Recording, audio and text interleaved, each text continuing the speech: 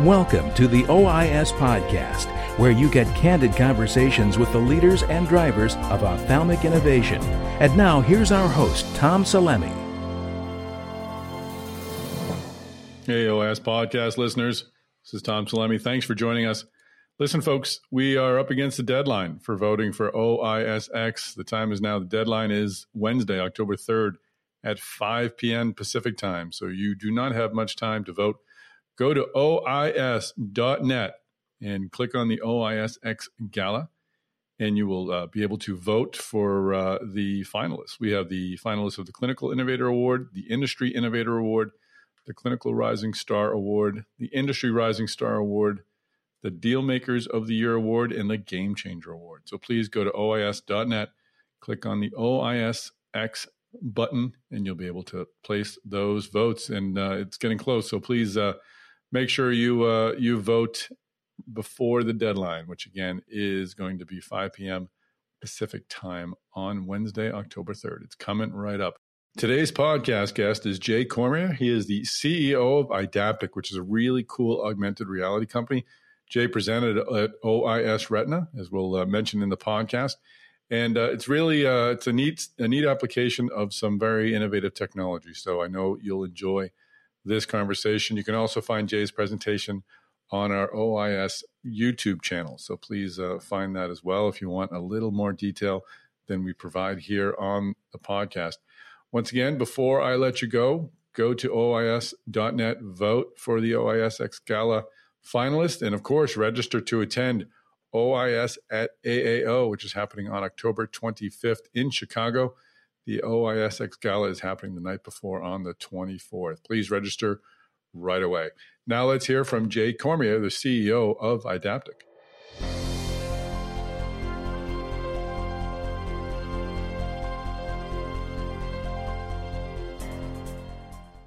Well, Jay Cormier, welcome to the podcast.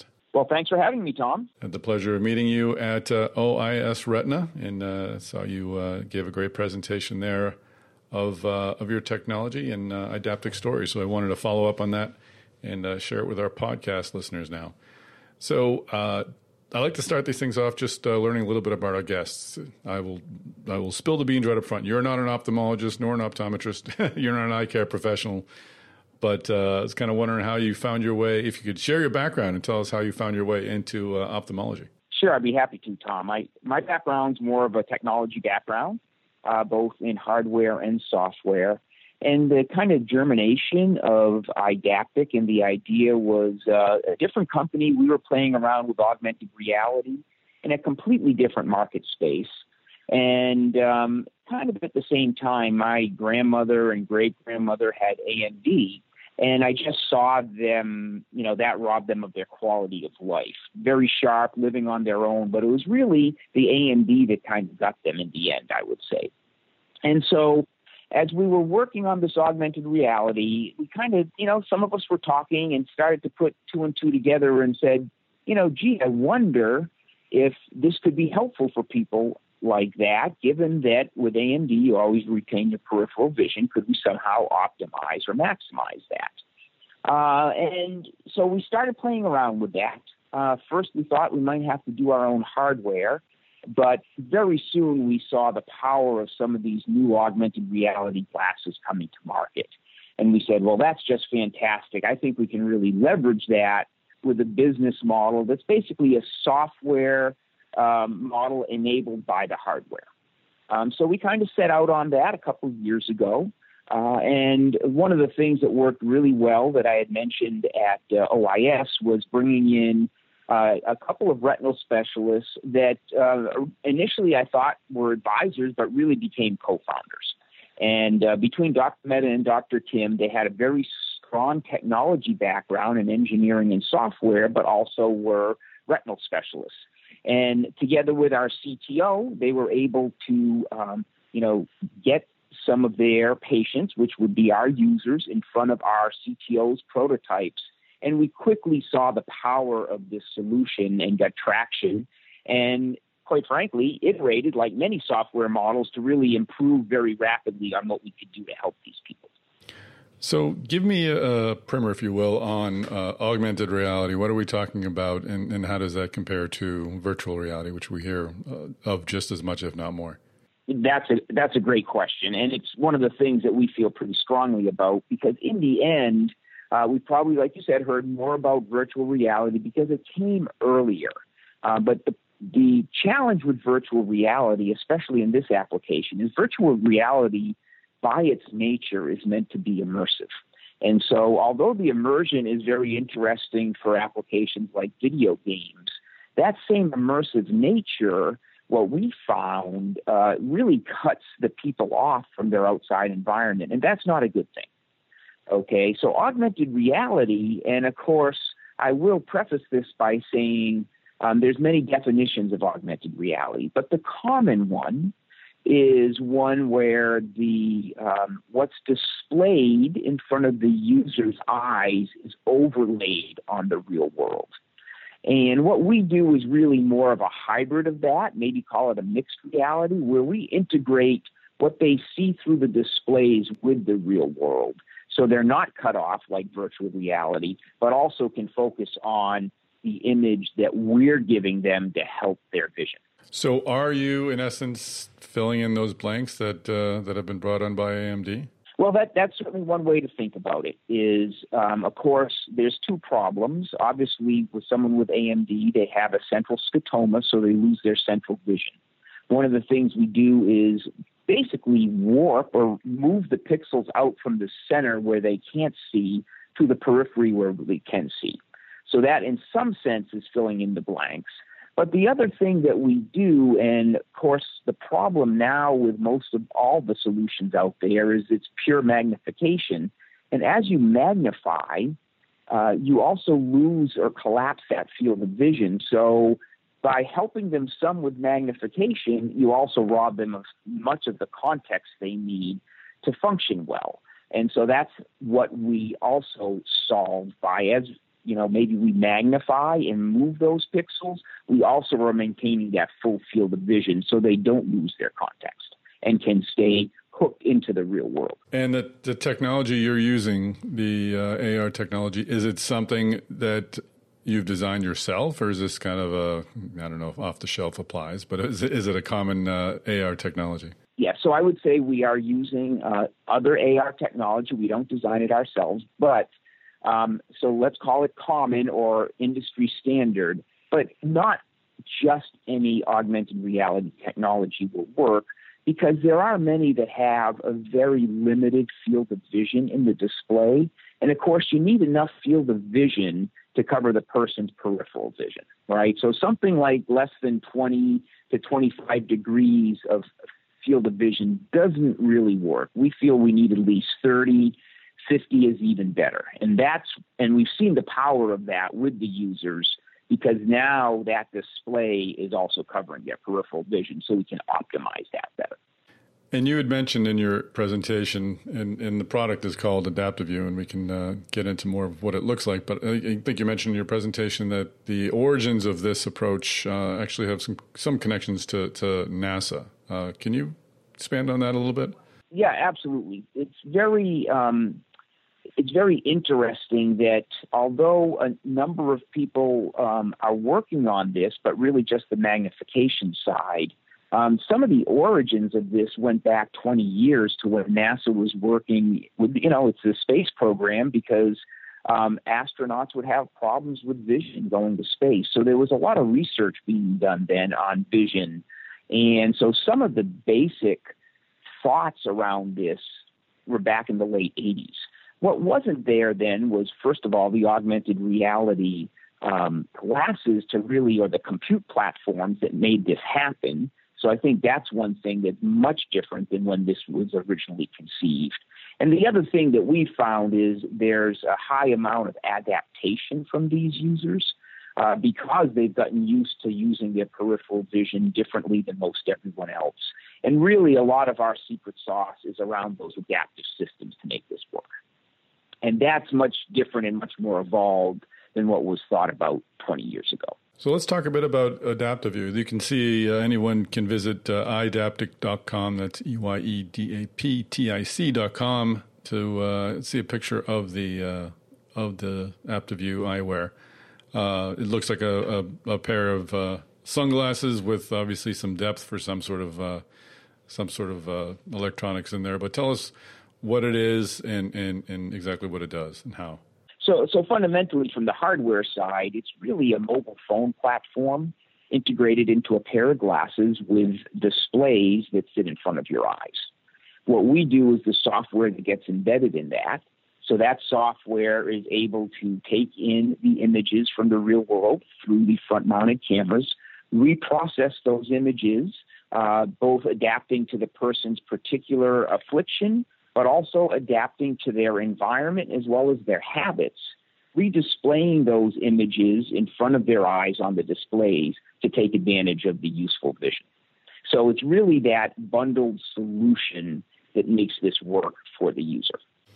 And where is this device in testing? You mentioned some clinical trials that are ongoing. How much testing has this gone through, and how much testing are you facing in the future?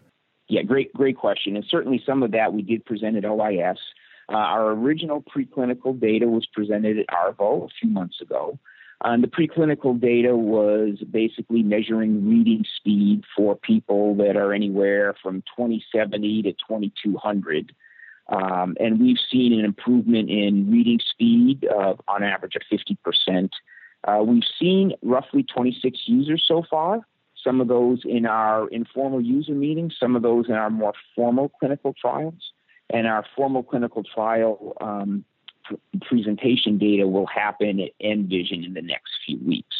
So we've tested this across a fairly broad user base so far with a variety of different scotoma patterns even with AMD, but we have focused on AMD, although this theoretically can be used for other retinal conditions.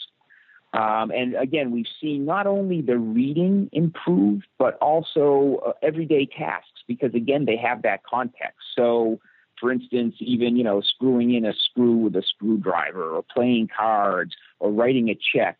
And also, because this is augmented reality, our goal is not to inhibit mobility. So what we have our users do is wear these, walk down the hall, read signs.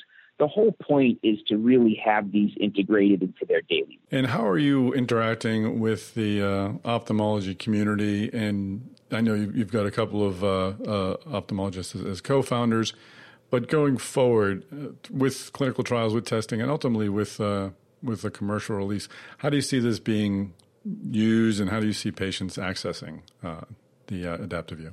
Great question. And I should probably preface that, Tom, by saying this is an FDA Class 1 exempt device. So although we do focus on getting good clinical data, that's not FDA required because this is not a therapy or diagnostic. But I think it's very important for both the medical community and also for the general community to see the power of this solution. So we have spent quite a bit of time with the ophthalmologist because most all of these AMD patients do go through an ophthalmologist somehow.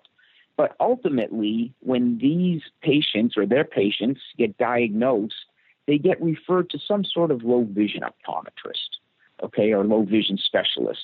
And these are the people that are most likely to work with that person and their affliction to try to optimize their remaining vision. And these are the type of people that would either be recommending this, maybe even, bringing this to those customers or those users to help them better. And also perhaps even providing some of the training that goes along with that. So I think the ophthalmologists are very key in the referral channel, but the low vision optometrists are also very key in making sure they get this solution into the user's hands. So will this be a private pay device? So great question.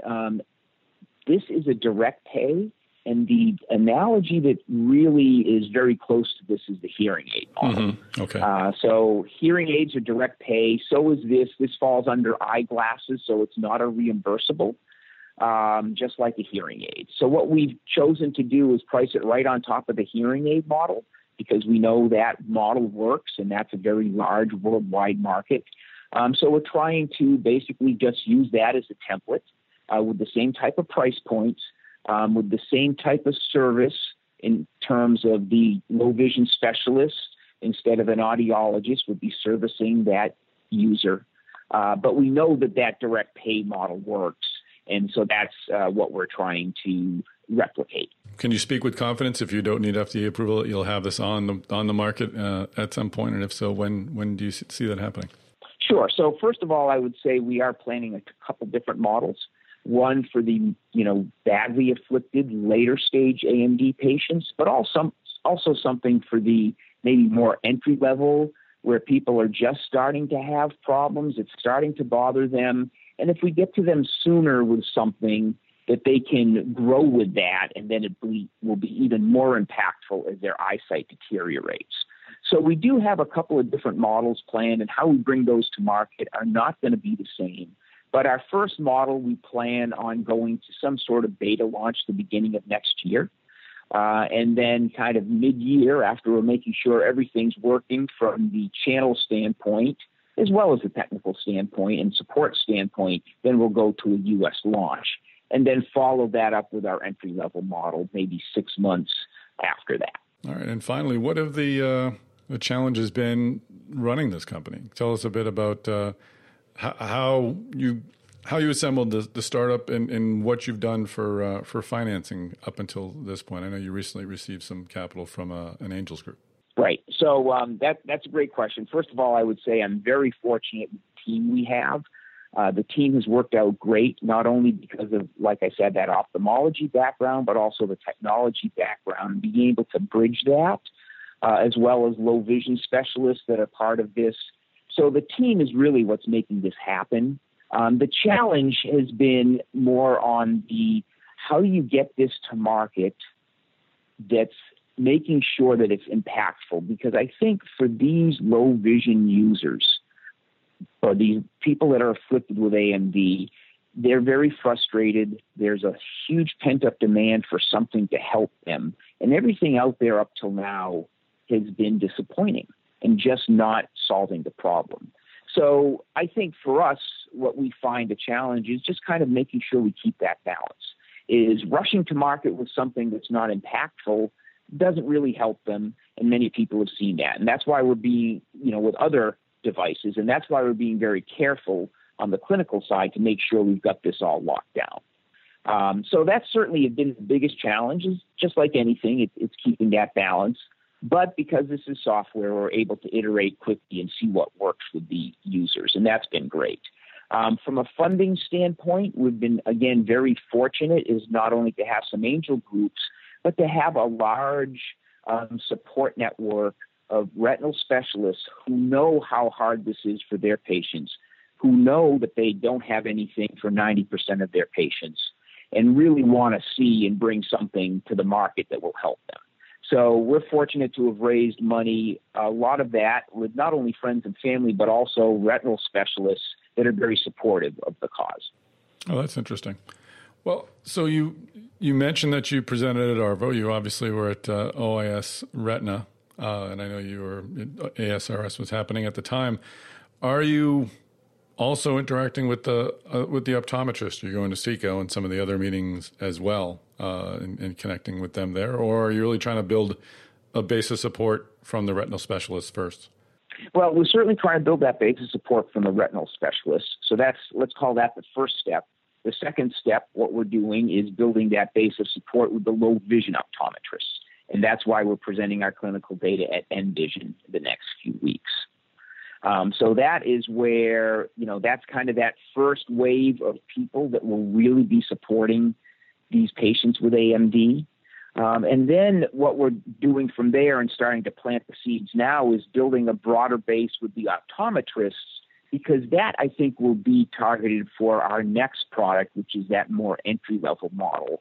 And that could be sold through the general optometry channels, I think, much more successfully.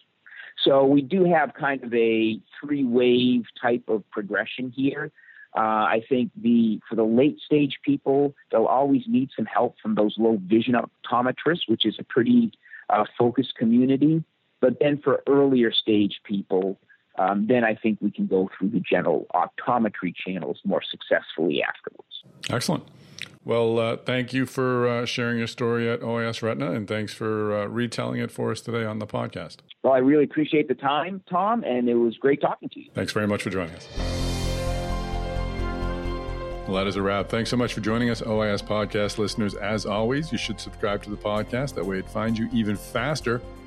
You could also tell your friends about the podcast and let them know to subscribe to the podcast. And they can tell you when it's updated, and you can listen, or you can subscribe and tell your friends. There's so many options. But please just spread the word. We love having more people listening to the OIS podcast. The numbers look great, but let's make them even better. Finally, don't forget to register for OIS at AAO. It's happening on October 25th in Chicago. Go to OIS.net. Register to attend OIS at AAO. And please do not hesitate. If you have not already voted for the OISX Gala finalists, you need to do it right now. The deadline is October 3rd. That's Wednesday, 5 p.m. Pacific time. So do not delay. Go to OIS.net, cast your vote, and of course, register to attend OIS at AAO. And we will see you in Chicago.